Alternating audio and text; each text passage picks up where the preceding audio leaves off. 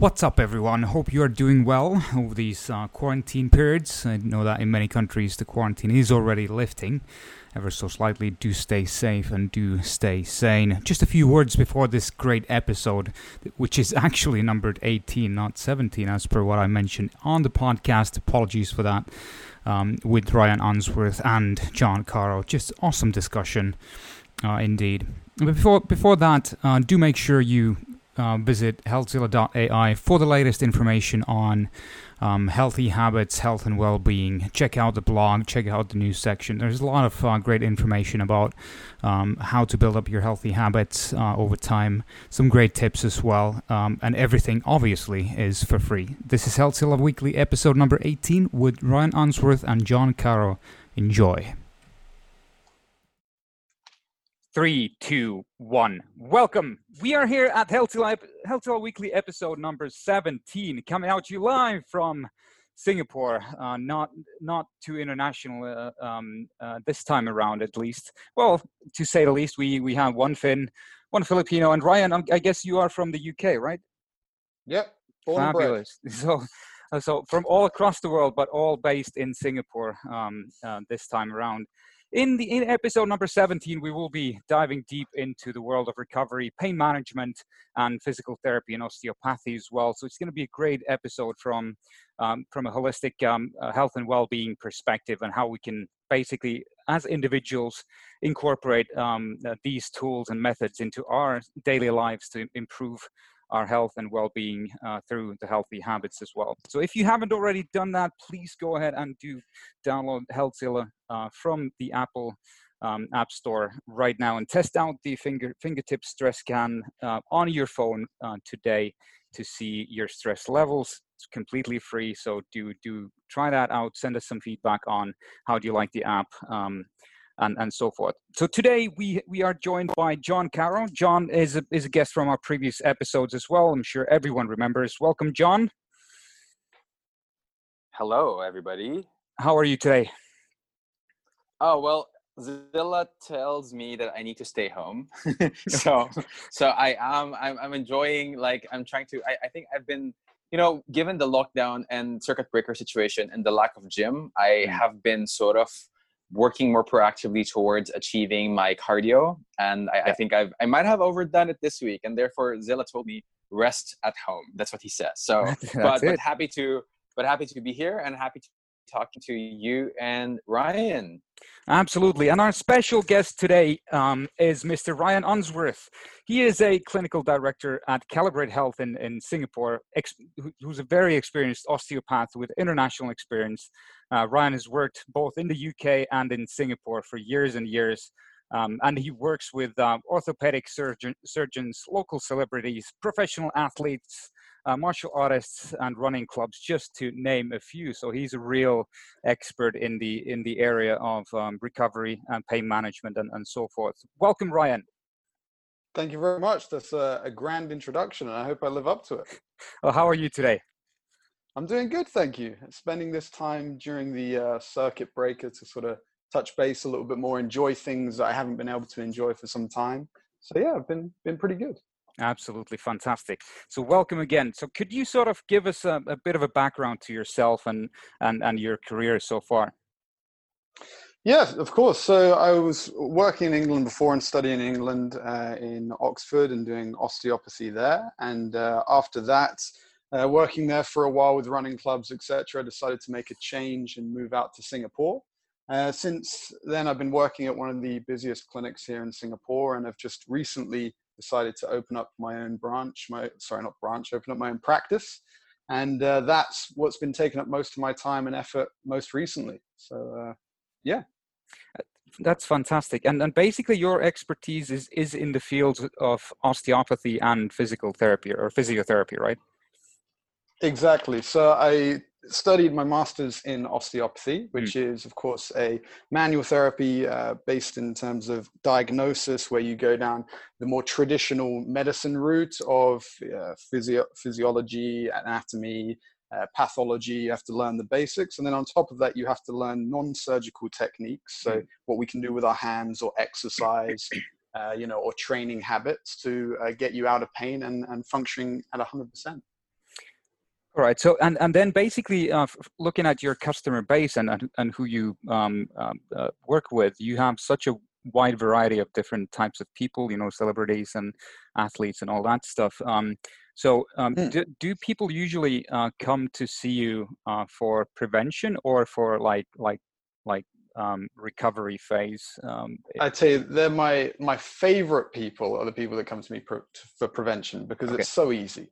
When you can stop something from happening, months or years before it flares up to the point where you have this sensitive state and then you need to bring them back down again. So when someone comes into me and says, look, I'm feeling good, just want to keep it that way, I want to get better at this, I've got this objective that I want in terms of my sport or hobby, I love those patients because they come in and it just makes it far easier. Not to say that, the most people that I see, I would say, are those in pain and try and get out of pain, and they're great as well, but it just makes it a lot easier on the prevention side. I think that I'm raising my hand right there. I'm guilty of that. I mean, I'm guilty of, I think I've engaged, so I think I met Ryan 2-3 years ago on my first injury, which was I tore my glutes basically from CrossFit Opens. Thank you very much.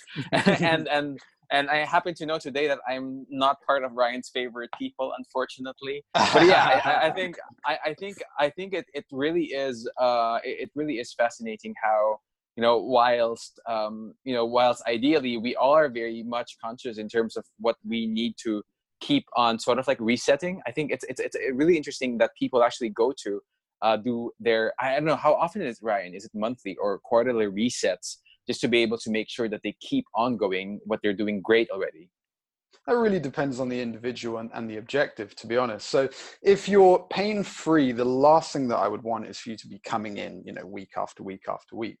What I really want to do is I want to give you more autonomy. So I would say, look, we're going to have it, let's say, 2 months apart, just for an example, of course, depending on the person and the case, but 2 months apart. And then I'm going to give you these things that I want you to focus on. I want you to get better at that. I want to get better at that. And then you're accountable. Next time you come in, I'm like, hey, look, you've done great on this area, but maybe you need to do a bit more work on this area. So in a way, to compare it to something that we already know and we're already comfortable with, you can think it like dentistry.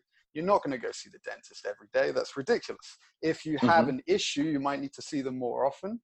But having a checkup every few months or so is a great idea, just to make sure you're in top shape and your focus is really on maintaining your body.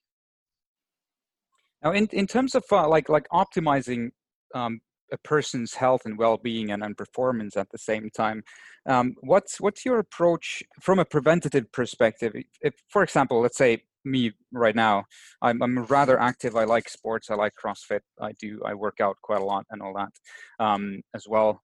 So if I now came to you, so what would be your approach in terms of the key sort of preventative measures and advice that you would start working on? Yeah, okay. So I would have to go just to back it up a second. I would like to first make sure it's tailored to the individual. So going by what you say is one thing that I would use to get a better idea of what we're going to do. But of course, if you stood in front of me and I say, hey, look, you do need to work on strength, even though that's what you're working on every day. Maybe there's a bit of an area that you missed, etc. But let's say, for example, you're doing great in terms of strength. Exercise is fantastic. What I might say is, hey, you're doing a lot of this. What are your objectives? How have you defined health for you? Because health is actually quite a nebulous sort of thing. We have mapped out the whole of the other side of the continuum. The disease part is simple. You can check your blood tests. You can have a look at if you're deficient in certain vitamins. You can scan and see if you have degeneration or there's a cancer or something going wrong with the body. But the other side of the continuum of health is actually not very well defined. And for different individuals, that is different per person. For someone who just wants to be able to pick up their kids and have a nice time with the family, that might be very different, their idea of health compared to what your idea of health is. So the tailored approach would be, okay, what are your objectives? If you come to me and you say, look, I just want to be healthy and I want to do CrossFit for as long as I can, then we might have a look at mobility. We might have a look at proprioception. We might have a look at, how your biomechanics are moving and making sure you can keep at it for as long as possible. if you say, look, I want to hit this weight, I want to get to here in the snatch, then it's very different. So I hope it's not getting out of this question, but I would say you have to flip it around and say, what are your objectives? Because there is no set criteria to perfect health, which you can span across all individuals, not yet anyway. Yeah, now that's an excellent way of putting it, because obviously, health and well-being means very different things as per what you said to each and every one of us as well. And that's something that usually is or quite often is forgotten by coaches or apps or platforms who offer these cookie cutter type programs or diets or whatnot to everybody, saying that you need to do this and then you'll lose weight, or you need to do that then you'll improve your mobility and never injure yourself as well. But that's not really the most efficient approach, because every one of us are so unique as per our goals and as per our understanding of what health and well-being actually means to us. At the same time, so I'm really interested in this whole context of using osteopathy and physiotherapy in the world of healthy habits to improve my overall health and well-being, which I have to be honest with you, I haven't done any of that before, like zero basically. And I've sort of always had the mindset of, okay, well, so long as I take care of my mobility and I lift and I run and I eat healthy, then everything's going to be fine. But that's not necessarily. And even though if I have like a sports coach or CrossFit coach or a nutritional coach or whatnot, that's still only part of the picture, because these people, even though they understand their basics, they might not have they usually probably don't have the understanding of the range of motion and how your posture is being built, and what are some of the physiological aspects that you need to take into consideration for you to actually be able to like reach your goals. So the question on that, Ryan, would be that, is this something that could be used by everyone as a part of their healthy habits, is to like utilize osteopathy / physical therapy to improve the overall health and well-being, even if there is no underlying issue? Definitely, to a degree. I guess I hope I'm not skipping out on questions again, but I would say it depends. And in the same way that I could flip the question around and say, look, is it good to use any app to help and track our health, et cetera, et cetera? So osteopathy and physiotherapy can be exceptionally helpful, but it depends on the individual, on the case in itself. So there are loads of terrible osteopaths I know. There are loads of fantastic massage therapists or coaches and strength and conditioning people. But the issue is when we get too caught up in one paradigm. And I think you said it excellently before when you spoke about each individual as a specialist in one zone, but might not be able to see the whole of the picture. I often like saying, if all you have is a hammer, everything looks like nails. So we can get too caught up in focusing on one area. And I think one of the benefits to having someone like an osteopath or a physio, or someone who has more of a holistic or grander view on health, is to refocus that. Because our minds, we only have a certain CPU that we can bring in enough data and work it all out at any given time. So when we have things flashing up on social media saying, hey, here's a challenge to do 1,000 push-ups, or eat this thing for the rest of your life, or whatever else, we get transfixed with this one idea. And we can often get too caught up, whether it's in our jobs or our diet or our exercise plan or something else. And sometimes we need a third party to say, hey, look, maybe refocus on this again, because you seem to be going too far down this avenue and not appreciating some of the other things. And that sort of feeds into this other aspect of what I think can be very helpful, which is education. When you go and you see someone like myself, I don't want to just be the person who, cracks your neck and makes you feel good for a day or two or a week afterwards. I want to be the person who can do that for sure, but teaches you how to be self-sufficient and how to have autonomy. Like the people I'm most proud of is when I don't see them for a while and they come back to me and they say, hey, Ryan, a couple of weeks back, had a back issue. I remembered what you said before. I completed these things and these things. I made these little changes in my lifestyle and it all went away.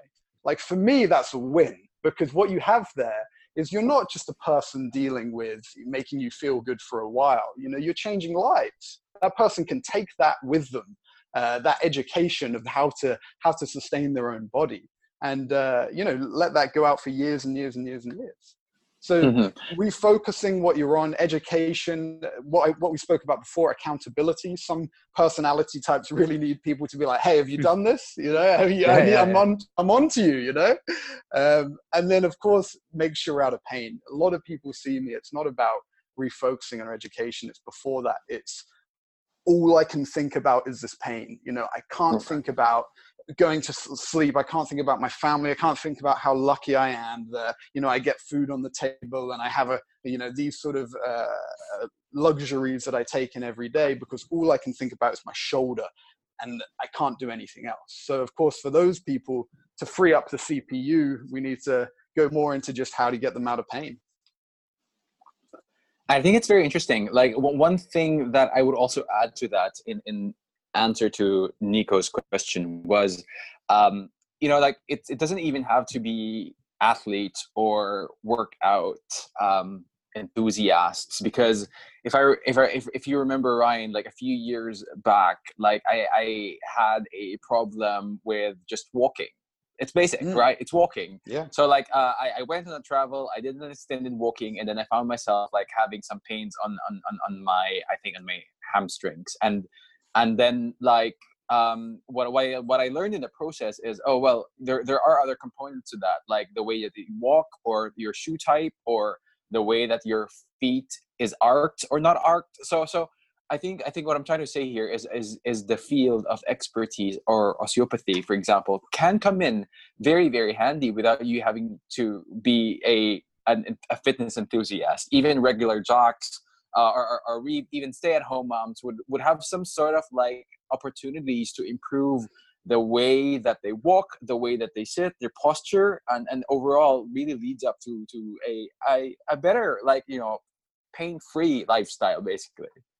Definitely, John. I couldn't agree more. And actually, I shouldn't specify too much on sports and performance. I guess, you know, because of the type of people that we might be talking to, I've probably put more emphasis on that. But you're completely right. Some of the most rewarding moments in my job have been from not the people who can suddenly lift way more than they could and without pain, but instead it's the old lady for 40 years hasn't done any exercise and you've got her to walk around the block. You know, if you can do that, and the sort of reward that you get from that is far better. You know, people who have neurodegenerative conditions, even, you know, people who aren't able to move certain parts of their body, and you get them to move their thumb and you're both nearly welling up in tears. You know, that's really cool. The reward is it's not so much based on the amount of output or how impressive it looks, but it's to the individual, it's relative, you know? Right. So John, can you sort of share your story of recovery from your injury through osteopathy with Ryan? Oh yeah. Well, where do I start? Which injury do we go to? I think is a better question. No. But I think, well, there is my personal experience. It really spans from the most gruesome, which would mean a torn glutes about 3 years ago, an AC on the shoulder, again, another intense one because of, it's not even wrong form, but it's almost fatigue as a result of the strenuous CrossFit workouts. Yeah. But I even went to Ryan for stiff neck, believe it or not. Stiff neck. Yeah. He did wonders, and there's a lot of things, because what I like about the process is, number one, the diagnosis is very obviously, it's not one size fits all. So you come to a clinic and you're diagnosed based on certain, and jump in, Ryan, if I'm missing out on anything. Go ahead. But so the diagnosis starts by trying to understand first what happened, like what did you do, obviously, and then that's where you have to spill all the being and just it's like a confession box, basically, almost. and also articulating what you can do and when you cannot do, and what, you know, when pain occurs and when, you know, and when it started. What I like about it then is followed closely by a series of what you would think like a very basic range of motions that he would ask you to do just to be able to assess. Again, it's very personalized, where he'll ask you to lift your arms or put your arm down and then move it a certain way, the left arm and the right arm towards him, against him. Whether it's an up and you go upward motion or downward motion, it's really about sort of almost like identifying where the epicenter I'm sorry, losing a scientific word there, but where the epicenter of the pain is, or what it's really caused, what it really is caused by. Because sometimes where you feel the pain, it's really is just an effect of something that's greater, of something that's bigger. I remember one injury, I can't remember which injury, but like I think my left shoulder was compensating for my right shoulder, and that's why I was feeling some pain on my right. You know, if you're a regular consumer, for example, that wouldn't go to physio, right? You'll just probably put Salonpas on your right shoulder and think it's good, and that's it. And you'll just leave your Salonpas there and until you feel like much better, until the heat is there, and they probably or for some good reason, maybe after a week or two, probably the pain is gone. Or you've learned to endure the pain, and you know, without you trying to really know that, hey, but the pain on your right shoulder is actually caused by something that's much bigger. That's something that you did not anticipate, because something is overcompensating for another. And so, you know, and you go through a series of therapies. So it ranges from how bad the injury is. So I think the worst injury I had, which was about the torn glutes, took about 13 weeks of a weekly recovery program. And it's not just about the 1 hour session that happens within the clinic.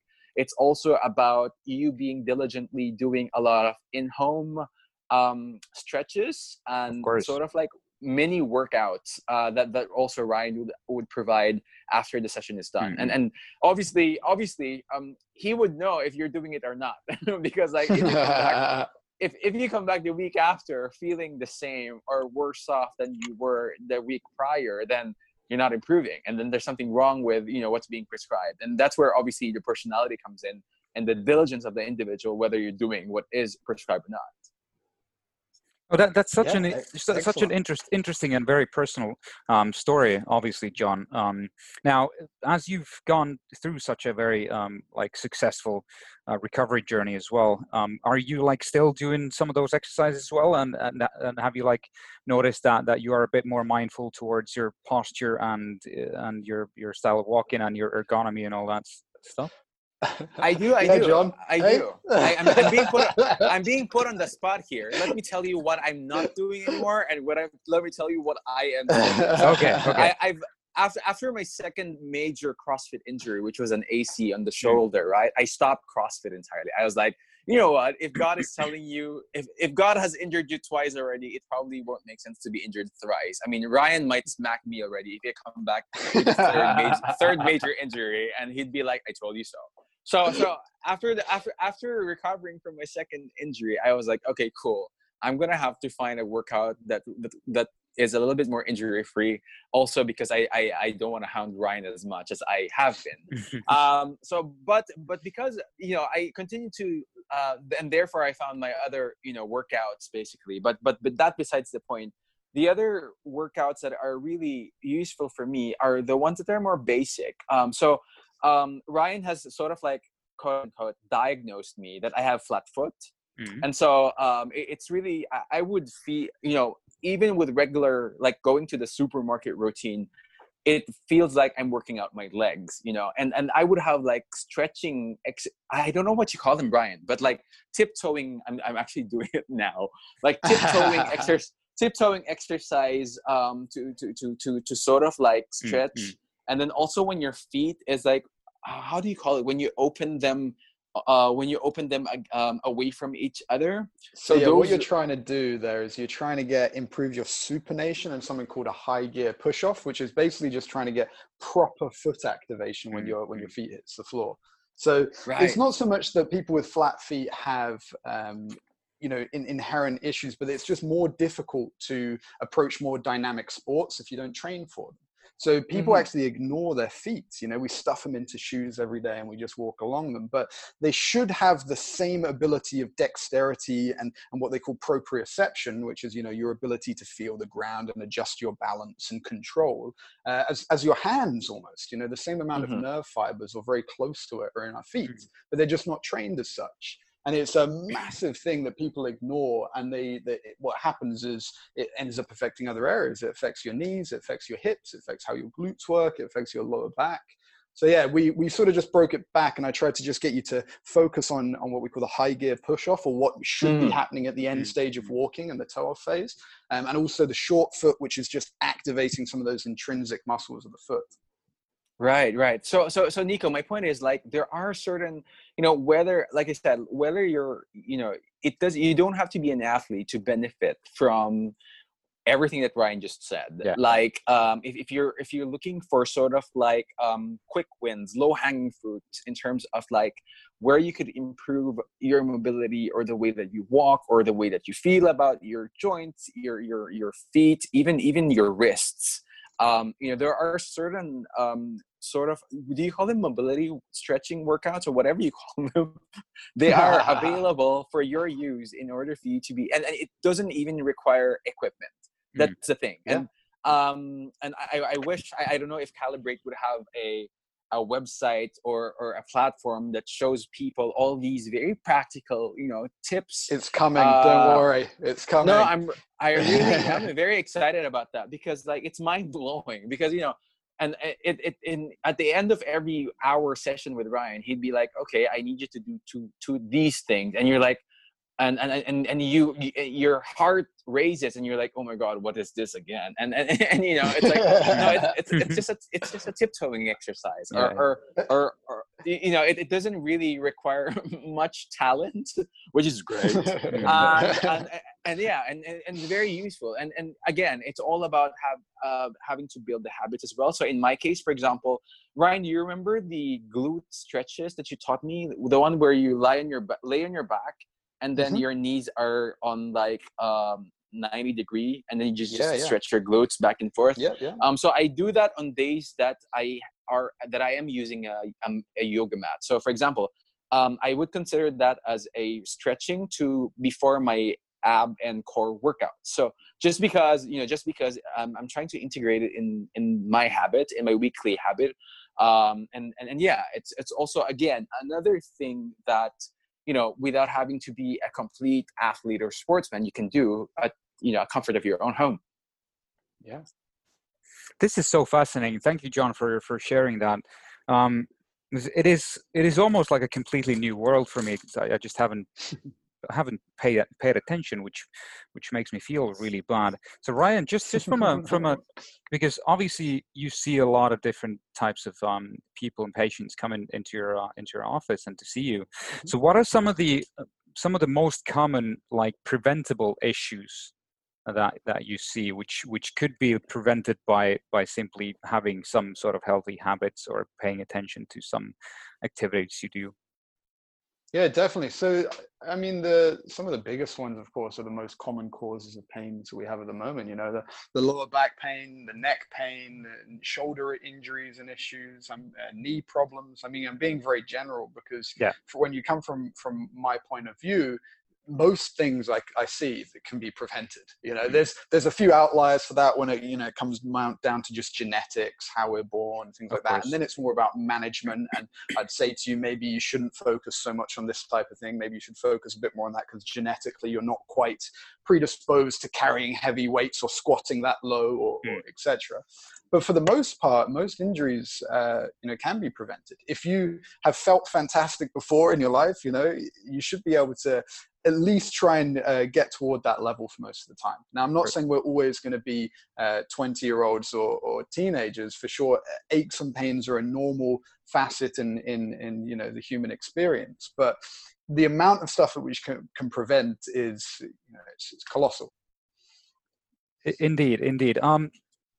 In terms of, well, because it's just something that because when you were explaining some of the issues, you know, lower back pain, neck pain, shoulder pain, and all that. I was like, yeah, I'm having all of these pains every day myself, and I just haven't even thought about it, because I still have this impression of me living a healthy lifestyle just because of the healthy habits I'm trying to adhere to, which is exercise, healthy food, sleep, mindfulness, all that. But still, like, it is quite insane how much more we can do as individuals for our health and well-being by seeing experts like yourself, and really paying more attention to this stuff at the same time. It's insane. Now, one of the major issues, which I would assume, this is just a guess, but as Singapore is a major business hub, a large business city, and a financial hub, you have a lot of people in office settings sitting down on their butts all day, and specifically in the financial industry, people work ridiculous hours in potentially poor ergonomy. So, do you is there like a specific? Do you see specific peaks in terms of work ergonomics and those types of things? Definitely. And to be honest with you, there's been a big spike at the moment of the amount of people that I've treated in the past trying to contact me and being like, hey, I'm working from home, and for some reason when I'm laying on the sofa or I'm on my bed working, my body's going into this, terrible state. Yeah. Because these small habits that we have in our lives, which are seemingly insignificant when we're doing it day to day, can build up in sort of an insidious manner to get to this point where suddenly things are very painful. And you're left thinking, hey, I didn't do anything different. Like, I've been doing the same thing for years, and now I've got this.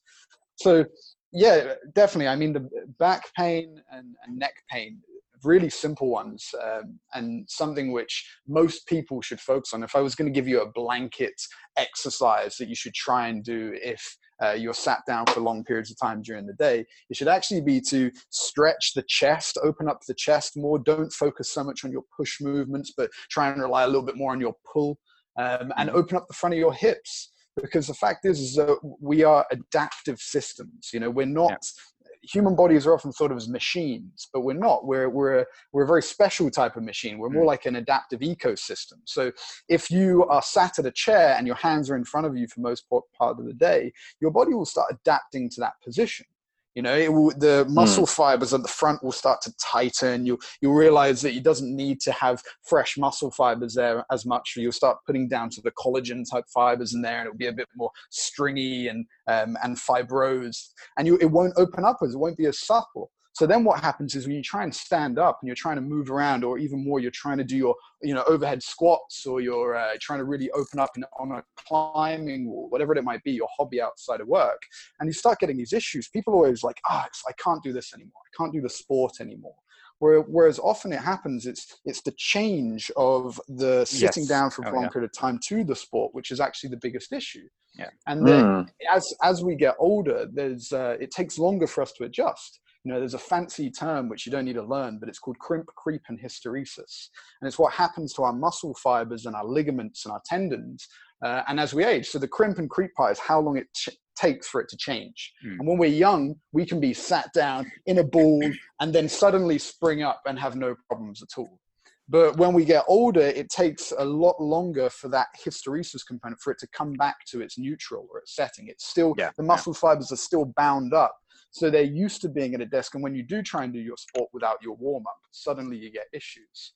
So what do you call it again? Well, the term for it is crimp, creep, and hysteresis. So crimp is when the start to change, the muscle fibers or tend to start to change. Creep is when it slowly starts to creep. So let's say, for example, the muscles of your lower back on the discs, let's say, because that's a common issue.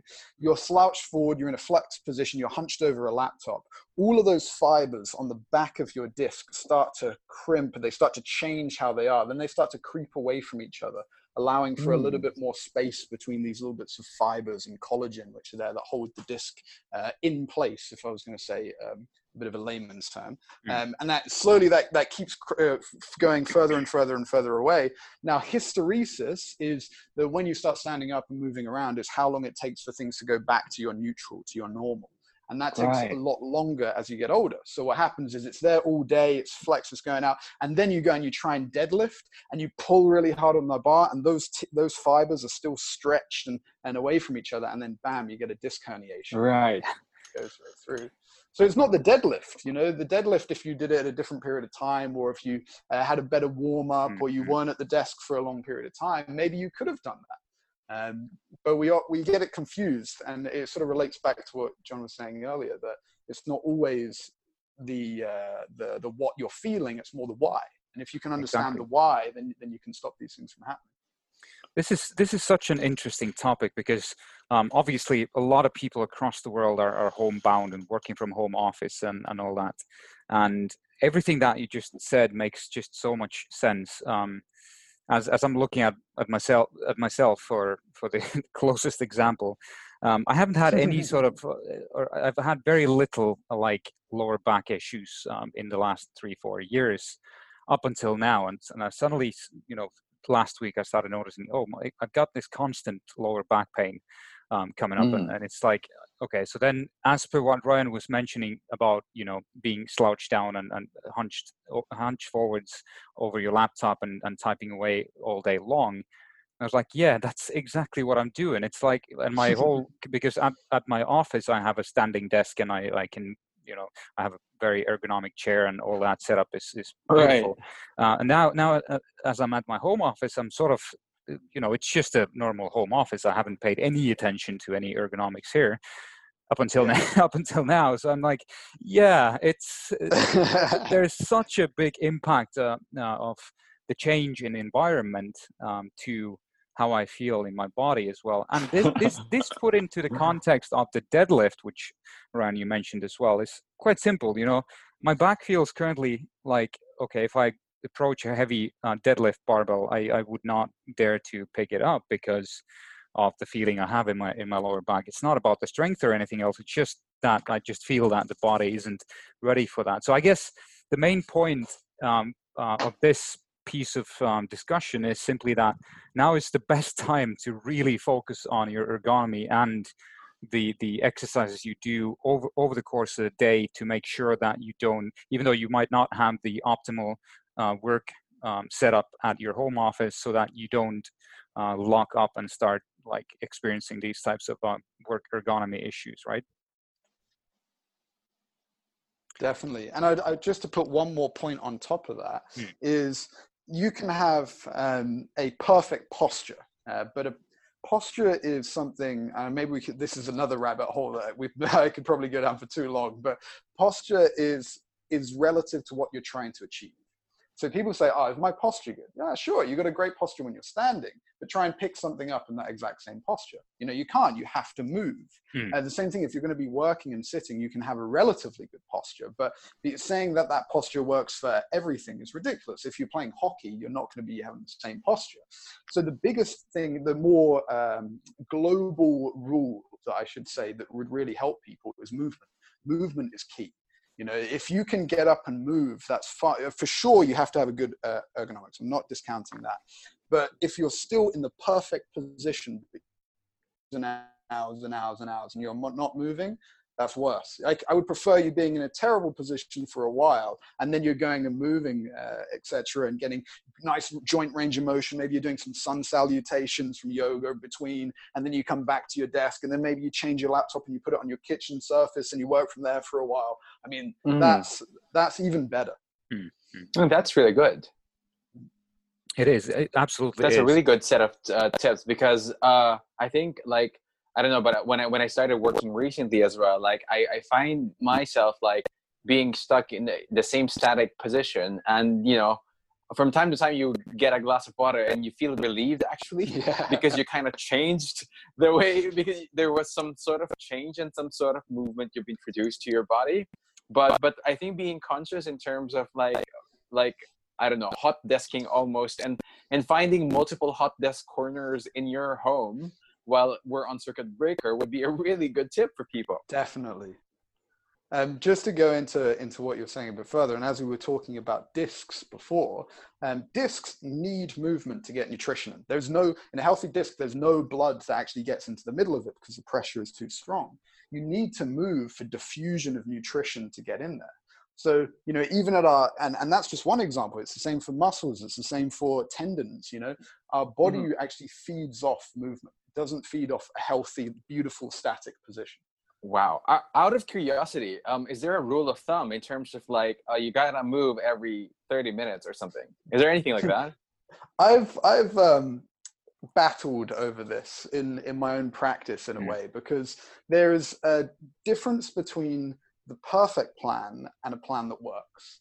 Because a perfect plan would be, hey, I'm going to get you moving every 30 minutes to an hour, because your body would love that, you know. But it's not a reasonable plan. And if you give someone that, they're going to be like, yeah, Ryan, sure, I'm going to do that. And then they're going to stay there, and they're just going to not give not try and implement it at all. So if I say to you, look, have an alarm or something that buzzes on your phone or on your watch every 2 hours, let's say, or 3 hours, etc., that's still better than you pretending that you're going to do every 30 minutes and then you don't. Right.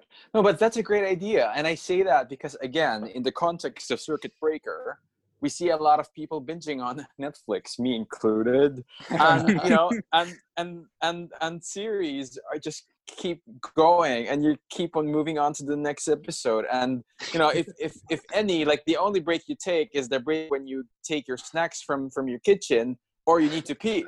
But you know, there are days, and I'm guilty of this myself. There are days where you just feel like, okay, today I'm not working. It's my rest day, and I just need to watch Netflix. But you know, if I'm true to like staying healthy and really promoting a holistic health lifestyle, I need to be moving every 2 hours. If you're telling me that, you know, my muscles need to be fed, and feeding them means moving every so often. So I think I'm gonna try. I'm not promising. I'm gonna try to set my alarm every 2 hours and see how it kind of like improves my overall well-being. Please do. Give it a go. Absolutely. No, it's awesome. Now, Ryan, let's jump into a little bit more towards your views on the gold standards of healthy habits from your professional background perspective. As we talk a lot about the importance of nutrition, sleep, mindfulness, workouts, and all that. So what's your take on, I mean, because obviously in your practice, you will need to you will be advising people on healthy habits, what comes to sleep habits and nutritional approach, exercise, mobility, and all that. So what is your view on, like from your perspective, what are some of the healthy, for example, nutritional habits that we could utilize specifically over this circuit breaker period? Yeah. So, I mean, the movement one that John said is fantastic. One thing that I'd probably delve into is how good you are at forming them. I mean, it goes back to this perfect plan or plan that works idea that I spoke about just a moment ago. But one of the things that I often have to give to people, particularly if they're those a little stubborn of mind, is, you know, how they're actually making these habits actualize. You know, so, you know, just to go back to even what John said before, you know, the idea of if you're going to be watching Netflix, you know, at least between episodes, do these stretches, do this mobilization, etc. If you're going to be, you know, eating a cookie or whatever you want to do, if you're binge on a burger or whatever it's going to be, at least then supplement that with something which is good for you. So I always get people to say, like, you're going to have this healthy behavior that I want you to do, couple it with something which maybe isn't as healthy. Does that make sense? So first of how we're forming them. But then greater than that, I mean, movement is the biggest one for me. It's difficult to say for everyone, because like I said, my focus is very much a tailored approach. Yeah. So I would need to see the individual before I could say, hey, this is exactly what's going to work for you. Of course.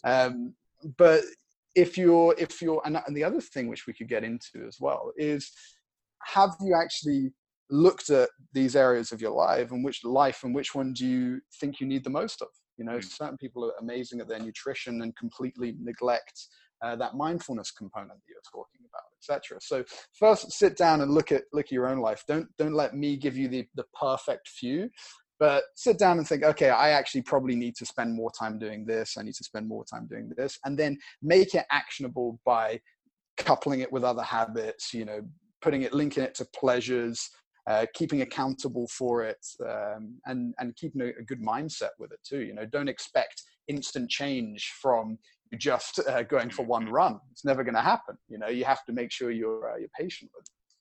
No, I fully agree with that, and that's actually a perfect perfect answer in a sense as well, because of reverting back to what we discussed earlier, is that there's no one size fits all. So it's quite difficult to say that, okay, you should be doing this and you should be doing that. Just it's all about build. When you do build your healthy habits up, what we need to remember is that if we focus on building one habit at a time, our succession probability rises to 95 or something. If we focus on too many different habits at the same time, then the failure rate increases substantially. The more habits we try to focus on at the same time, I would sort of say. Definitely.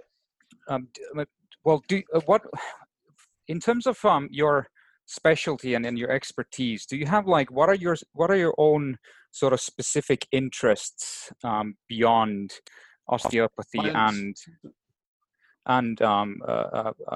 physiotherapy in terms of health and well-being? Yeah. So my interests, I've gone through. I'm interested in a lot of things, and the whole sort of when you're treating people, you need to see everyone as a puzzle. So you need to make sure that you have the tools to work out everything. You need your whole toolbox. So I am interested in people, and I'm interested in psychology. And then on top of that, some people need to focus on their nutrition. I've gone into nutrition for a long time. I'm into, of course, pain and the psychology behind pain, biomechanics, all of these things. I go down rabbit holes, week by week or month by month. Most recently, I've been writing 2 articles on sleep, and I've been writing an article on interoception as well. And then what we spoke about before, with the idea of the continuum between disease and working out what true health is something that not too long ago, and I'm halfway through writing something with that as well. So depending on if you ask me in different times of the year, I'll have a different answer. But globally, I like to keep in touch with many different things, so I don't get too focused on one, because I'll find that if I've just been learning about for a long period of time, the next patient that I see, I'm too focused on sleep. I need to check myself. I need to be like, hey Ryan, you're looking yourself through these glasses, you're looking at it from the sleep aspect. You're going to make sure you don't neglect all of the others just because you're been going down a rabbit hole on that one. So yeah, at the moment, I'd say interoception, sleep, and this term called salutogenesis, which is what I described before with the trying to map out health. Okay, so can you sort of discuss a bit more about the interoception concept, which I haven't really studied at all? Sorry, could you say that one more time? I missed that. Could you sort of open up the concept of interoception, which you mentioned? It's a test that we often do. Or your ability to balance, and balancing with your eyes closed, for example, which gets a lot more difficult because you rely just on your more proprioceptive side rather than else. So it's the sort of awareness of your body when you're not in touch with any of your other 5 senses. And then the final one, the more interesting one for me recently, is interoception. And interoception is be in touch with what's going on inside you. So for example, you've just eaten this meal. How does your stomach feel? How are you digesting that? Are you in pain? Is another massive one. Is this painful? It's something which can be endured, or is it just a sensation? There's people who are fantastic at this and can train themselves, who are actually aware of their own heartbeat without checking their pulse, and they can put to some accuracy the rate at which their heart is currently beating.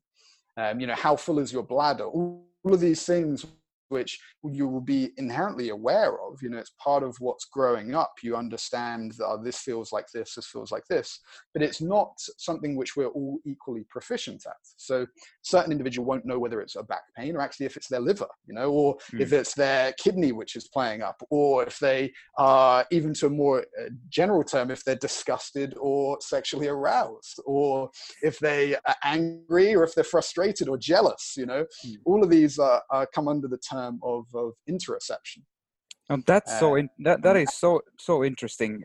It's basically because it sort of reminds me so much about like meditation practice, which I've been doing quite a lot recently, and it is all about being aware of how your body feels and doing these scans from the top of your head to your toes, and trying to find out how your body actually feels. So I've sort of, I haven't come across this term before, but it sort of makes sense to me now, what is actually meant by that. And I guess, without actually practicing interception or this type of meditative approach, then you're not able to actually like feel how your body is really doing, and what are these sources of discomfort or pain or joys as well, and comfort areas as well.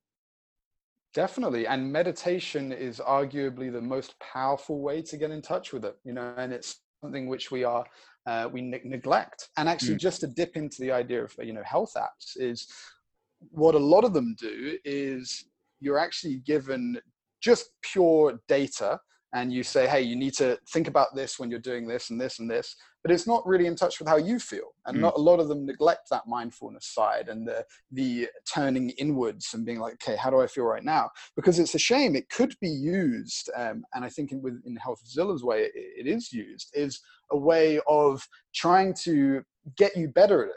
Almost a training mechanism. So you're like, I feel like this at this moment. I'm going to try, these suggestions. Oh, wait, I do feel better when I did that. I did, maybe I just needed to recover more. I need to sleep more. I needed to drink more water, whatever it was at the time. And you try and you're like, wow, that felt way better when I did that than the last time. And I just went out and hit 100% workout. And I felt terrible afterwards, and I was recovering, and I got a cold afterwards. So it has the capacity to really help in terms of training wheels for your interoception. Whereas so many others, you get blasted with data and nothing else, and it doesn't really make sense, or it's not put in a way which you're also linking back to how you feel at any given time.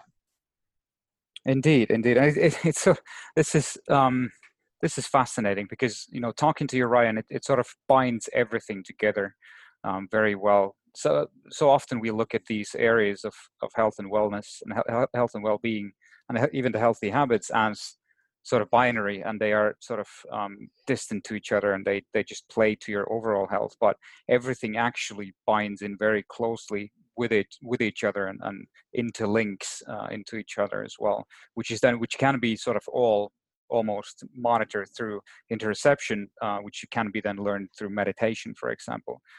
So whether you're sleeping well, how you're exercising, how you're doing your mobility, how you're doing your mindfulness work, and how you're eating as well, you can actually monitor a lot of these things through interoception as well, right? Definitely. I mean, it's the way that we should be. It's good to have outside suggestions and to help you out with the training wheels, but you should never lose touch with how you're actually feeling yourself. Even me, as someone who could take an hour with you and talking about everything and looking at your body and seeing how it works, I can take you so far. But the real key component of this is what you're feeling at any given time. And pain, just because I'm a specialist in it, is, and what I often think about, is what is modulated by higher up. Pain for one person isn't necessarily pain for another. And that's a very bizarre concept when you first get into this line of work, because certain people can class, I couldn't bear this. This is too much. This is absolutely way too painful. And I look at someone else who's in a worse off condition, and they can just power on through. And that in itself is an absolute fascinating area to delve into. That's why I look at people as puzzles. Exactly, and that is a very interesting discussion topic. Let's spend a few minutes on this. Pain management as in itself is a bit of a. I haven't really studied the concept very much. Maybe just because I haven't. I've been lucky enough not to be in any large pain states lately or during my lifespan, but and obviously there are individual approaches to everyone. But what are some of the key methods you use in your pain management advice to your patients? So the one thing, as we're already on the topic of interoception, I don't use fancy terms like this with people who are just want to get out of pain. You know, you need to be very simple and sort of lead them through it a lot easier. But as we're getting into it, so first you often have to break the difference between acute pain, meaning short-term, sharp, it's only just happened from a recent injury, to chronic pain, which is a whole different beast in itself. Chronic pain is there's changes in our central nervous system, you know, the way that we perceive things, the way we look at the world, the way we look at our body. If you've had a pain which has been in one place for years and years and years and years and years, you're no longer the same person as you were, you know, in your head as well, not just in your body, as you were when you were completely healthy and felt like you could do anything or take on the world. So for acute pain, it's to be honest, probably easier, because you lay it out to them. You say, look, you got to expect this and this and this. We're going to do these things in the first stage to get you out of pain. We're going to do these things in the second stage to help strengthen, recover, make sure you're able to get back to some of the things you want to do. The final stage is I want you to focus on these parts to make sure it never comes back again.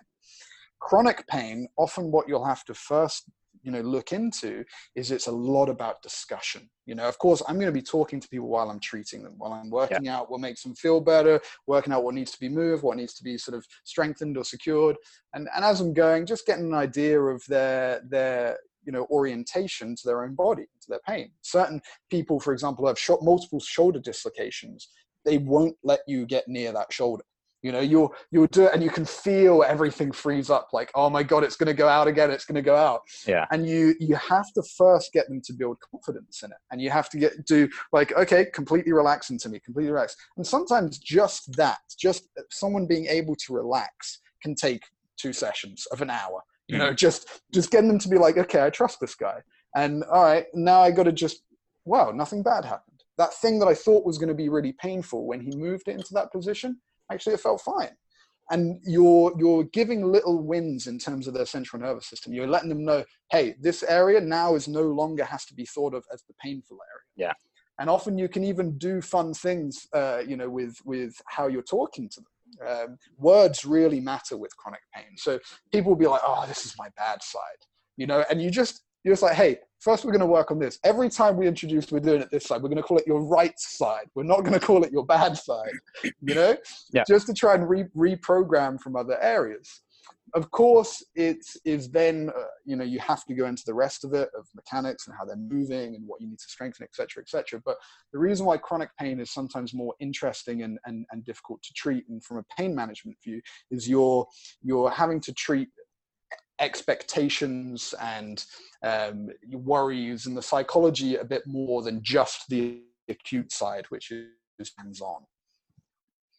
Absolutely. And I guess I'm not sure if this is the right way to put it, but I guess a lot of the times, as per what you sort of hinted towards, if someone's dislocated their shoulder for a few times, it's very hard to get into the source, because of the subconscious awareness of that person actually having that. So even though they wanted to actually relax, they just subconsciously somehow are so much against that position of bending your arm backwards or something like that. Because I've been in that same situation myself as well. Sometime back when I tore my rotator cuffs, when I went to do a massage in Bali or whatever, I just told them, don't even come near to my right arm or whatnot. Exactly. Even though there wasn't any like acute reason for that. I mean, it was just so subconsciously inbuilt, that pain momentum. So I guess pain, in a sense, is a lot to do with especially chronic pain. A lot to do with your subconscious as well, which then maybe that ties in together perfectly with how you mentioned how this is a lot about psychology at the same time. Yeah, definitely. And some of the most amazing work I've seen people do this isn't always in clinics like mine. You can get people who are incredible trainers who do the same thing, who understand the situation, and they're like, I know that you don't want to do this, but I'm going to make you do it in increments, and sort of work your way to that place. So, I mean, there's less risk when you go to someone like myself who are very much experienced in it. But this thing is something that we can even challenge ourselves to do. But I like to at least make sure you're doing it in the right way, because too many times you see it get worse when people who are in chronic pain are like, oh, I know I'm being stupid. I heard this, them talk about this saying, let me just try and yank it back here. And then all of the proprioception, which we talked about before, which is your ability to feel where the joint is and how to control it. If you haven't moved it in that range of motion for years, it's gone. Or very diminished. So you get there and you have no control, and then bam, it does pop out again, and then you do have to go through this whole stage. And then next time it takes twice as long for someone like myself to get you to relax, Absolutely. So, and people are just generally like have that as an immediate reaction when pain comes in, no? Like people genuinely want to fix something that they feel like is not working themselves, and I think, I don't know if you have statistics, Ryan, but most of the time you actually end up making your situation even worse because of all the things that you probably would have to try, just basing on how you feel and how, for example, how you feel like stretching your arm to the left is better because you've overstretched it to the right. It doesn't quite work that way. Exactly. I see this all the time. And people, just to go into how much more confusing pain is, people often think that just because something, actually, we have to go before that, before I even get into that. Pain changes depend on how you've been brought up. I found that people here, particularly of the older sort of Chinese community or heritage, have a very different view on pain as people I would see back in England. There is definitely more of a no pain, no gain mentality. And what will happen, they'll just sit through it and be like, oh, I just got to endure this until everything's suddenly better.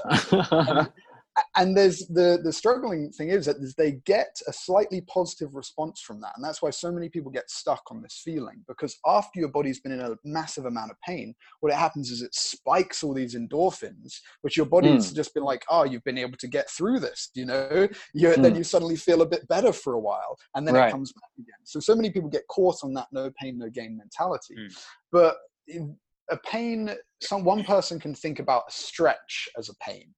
Another person might think about a pain as a stretch. So they might be stretching their arm in a way which they think is most painful. And they're like, oh yeah, that's really hitting the spot. And then they come away from that and they're like, oh, I feel a little bit better. Like I feel a little bit, and then afterwards, the day later, they're like, oh, what have I done? Exactly. Yeah. Exactly. No, that's why for me, personally, when I told you, I've seen Ryan because of a stiff neck.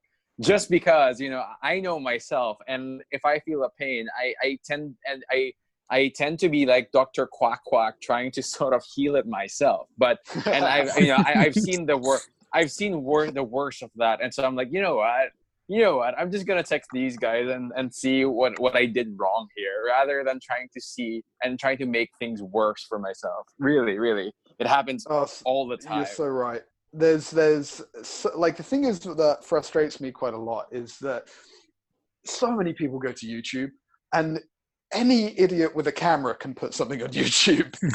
Oh my God. Like any idiot with a camera. And I'm constantly surprised. Because sometimes if I haven't, there's a specific exercise that maybe I don't have time to record myself and send to someone, I'll look on YouTube and see if I can get the exact one. And I'll look through it, and the amount of times I'm just absolutely baffled by these people putting advice out there, often completely contradicting what they should be doing. Yeah. So be careful. There's few people that you can trust that are quite good on YouTube, but so many people you shouldn't be taking their advice. No, totally. And I look forward to Calibrate own social media and to see how we could be a more credible source of what is the right thing to do in case injuries occur. Oh, definitely. It's going to be up soon. That's so cool. Now, Ryan, just to jump the topic a bit, as a sort of not sort of lost you again. Did you? I think so. Go. Yeah. Hello. Yeah, we lost you. Yep, reset. Try again. All right. So Ryan, just jumping topics a bit, as you're a professional in the health and well-being industry, what is your view on using wearable devices in health optimization?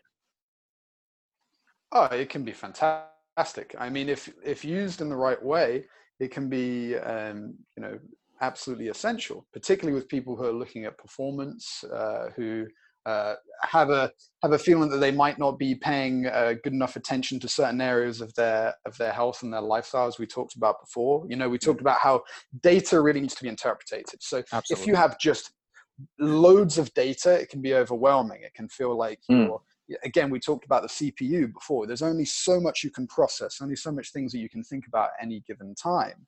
So if you can have something which is basically fed into a way that you can understand it and gives you actionable advice, then it can be brilliant. There's one thing that I like quoting. It's a quote from Ego is the Enemy by Ryan Holiday, which is, most of us are drinking from the fire hose of inspiration. And I thought it was brilliant because much of in our feeds are being thrown at with inspiration and this, and you should do this, and you should do this. And we just are trying to consume it, but there's too much and we can't get anything. It ends up being a detriment that if we just took, maybe some simple things and integrated it, we would have a much better effect. Just like you said before, Nico, of the habits, that if we try and do too many, then we end up doing none at all. Yeah. But if you can, so in the same way, we're almost drinking from the fire hose of data at the moment. And if you can have a way of a nice way to simplify that and bring that to a way that's actionable, I think it's fantastic. It is, and that's exactly what the Healthzilla app is doing. Healthzilla app obviously consolidates all the wearables data from your wearables devices, from your smartphone, and from any of your other fitness apps on your phone as well, and consolidates that into a very actionable daily piecemeal advice. So that's something that can be helpful. So please do try that out as well. Now, it's this whole conversation, Ryan, has been very eye-opening for me overall, and it sort of made me realize that whenever this lockdown period is over, 1st of June or something, I'll definitely book an appointment with you to Great, it'd be good to see you. Make my own sort of check and see what are the areas I can improve for sure. Overall, what are your sort of 3 tips to healthy living through healthy habits? What are your pillars to this? So the 3 tips to healthy habits. So I would say, going back to maybe something I mentioned briefly before, is try and consider your life inventory. Okay, put down, maybe just have a blank piece of paper in front of you, and I want you to write down, let's say, exercise, sleep, diet. These are things that we are all mostly thinking about. If we're plugged into social media and online, these things are often talked about in masses. So have these things there first. And then also the other points that aren't quite as often placed into when it comes to health and healthy living: community, and let's say purpose. So if we have a look at all of these in front of us and just give yourself almost a bit of a rating of where you feel you are, maybe how important each of them are for you, and then check the inventory and say, look, I've been putting so much effort into my exercise regime. My diet's incredible. It's perfect. Maybe my sleep, I'm not doing enough. But the big one are the other 2 that I mentioned, which time and time again, I see people neglect because we don't have the same criteria of success as we do with the others. If you exercise a lot, you get stronger, or you can run further or faster. When you sleep, it's obvious. You're tired, you're lethargic, you recover slower, etc. With your diet, if you're fantastic, you're ripped, you got a 6-pack, you're looking fantastic, you're feeling good. But the other 2 aren't as talked about and don't have as much blanket advice, but affect us in just the same way. If we feel like we can't call someone up and when we're having a really tough time and just lay it out and say, look, this is how I feel at the moment, or could you, let's go get a beer, or let's go even throw the diet out the window for a bit. Let's go get a few burgers, a couple of beers, and just really just say how you're feeling. That community. Or if you're working out together, do you have a bunch of people who you're happy to be around and you can rely on? because that makes a massive difference in psychology, and it makes a massive difference. Studies have shown in terms of how we experience pain as well. You know, if you don't have these things in your life, you're more susceptible to waking up and being like, this little pain becomes massive because you don't have other things in your life which are sort of building you up. And the other one, which I think people lose touch of, because again, we don't have the same criteria for if we're doing well at it or not, is purpose. You know, it's too out there, it's too vague. But we often look at it in terms of success. You know, most people think, oh, I've got more money in the bank, I've got this watch, I've got this, I'm doing great. But those people, you see them at the high end who have made it. I treat people who are absolutely, you know, really, really wealthy, and some of them, they're not that happy with their day-to-day lives. You know, they still live a life of quiet desperation. So if you want to do watercolors, go and do watercolors. Like, forget doing a HIIT workout. You know, you do that every day. Try and do something which actually makes you feel like, oh, I haven't done art in years, and that's what I really wanted to do. Or I really want to write. You know, for years I felt like I could do poetry and I never tried. So try and find something which isn't just the general blanket three. Yes, they're important. They're essentials: exercise, sleep, and diet. But don't neglect the people around you and your community. Don't inner voice inside you that wants to do something that you keep pushing down because you make excuses. And maybe over both of those, let's say if I'm trying to bring it back and answer your question, a life infantry, maybe I'd say is one. Make sure you're patient with yourself, because you could do all of those and get frustrated that you're not giving time to do watercolors, and you could just be sitting in bed and be like, oh, I'm a failure. You know, if you're doing that, you're just going to get stressed in itself. So there's almost no point. So make sure how you're talking to yourself is on point. You know, if you wouldn't talk to your best friend like you're talking to yourself in your own head, then you got to try and work something out, because your best friend you would be critical with, you might say, hey mate, maybe you should do this, or maybe you should think about this, but you wouldn't say, hey, you're fat and you're ugly and you're lazy. You know, and if someone said that to your best friend, you'd be furious. But if we keep this dialogue in our own head of talking to ourselves like that, then no matter how good the exercise, sleep, diet, community, everything else is, you're still going to be stressed and frustrated. And I think a good way to, maybe if I'm going to do the third one, I'm sorry if I'm going on too much. No worries. The third one is gratitude. And I think mindfulness can be brilliant in this. You know, if you're able to listen to this podcast, you should be immensely, you should have a lot of gratitude for all of the luxuries that you can afford. And we can lose touch with that because we're always searching, and inherently there's a part of, you know, us as humans who want to better ourselves. But make sure you stop and you keep being having your gratitude for what you've achieved.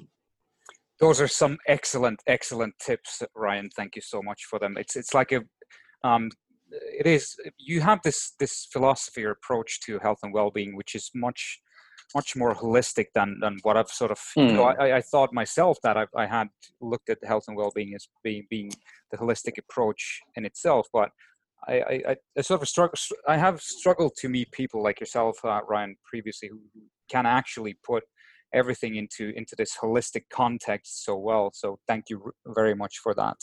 John, any final thoughts or comments? No, I'm just really happy for, you know, Ryan to take time with us, because Absolutely. Also what this conversation underscores is, you know, holistic health, or even building healthy habits. It's a lot of puzzle pieces, you know, and a lot of these, and you know, it's often very and you know, the way that society has defined being healthy is unfortunately sometimes very superficial. And what we're learning in this conversation is, you know what, there's a lot of things that you don't actually see that also form part of the puzzle. And you talked about being mindful, you talked about dealing with pain, and you talked about just being very conscious of the very basics of like making sure that you move, because it's not painful now, but it could be painful later. So all these things, you know, like, yes, you have abs, or yes, you kind of eat healthy, or you're vegan, or you're onto this diet, right?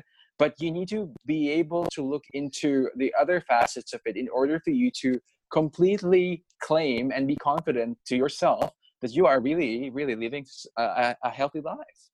It's really cool. And thanks, Ryan. Thank you. Thanks for the opportunity. No, we really appreciate you joining us today, Ryan, on this discussion. It's been great. Where can people follow you on social media, or get engaged with your practice? Do you have any links that you would like to mention? Yes, so I'm on, in terms of Instagram, I've got calibrate.health. So I'll be uploading more and more stuff onto there soon. Website that we've just put up as well, www.calibrate-health.com. So either of those, you can find the details of where I'm at and how to book a session. If you're really in a lot of need at the moment during the circuit breaker time, I am doing telehealth work where we can sort of just talk about some of these things that we discussed today. Because as I hope people can appreciate, it's much more than just the treatment side. It's about understanding everything that's going on. So I've been able to help quite a few people, even if it's as simple as setting up their workstation at home, or addressing some of their habits and routines, which might be able to be improved. So if you're really in a lot of need now, feel free to reach out to me over those mediums, and we can set something up now. But hopefully we're going to be open soon. We're just waiting for this to lift. And should be, in my head, I'm expecting June, but hopefully it's going to be sooner. They're starting to relax some of the controls. Yeah. So if it is sooner, I'll update on my social media, etc. And you can keep updated from there. Perfect. Thank you so much, Ryan. And do make sure everyone to follow Ryan at calibrate.health on Instagram, and www.calibrate-health.com online as well. And with that, thank you so much, John. Thank you very much, Ryan, for joining us today. This has been Healthzilla Weekly episode number 17 with Ryan Unsworth and John Caro. Thank you, gentlemen. I will speak to you later. Peace.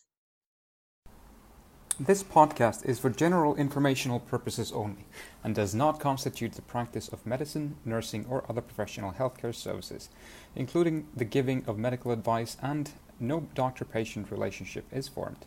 The use of this information on this podcast or materials linked from this podcast is at the user's own risk. The content of this podcast is not intended to be a substitute for professional medical advice, diagnosis, or treatment. Users should not disregard or delay in obtaining medical advice for any medical condition they may have, and should seek the assistance of their healthcare professionals for any such conditions.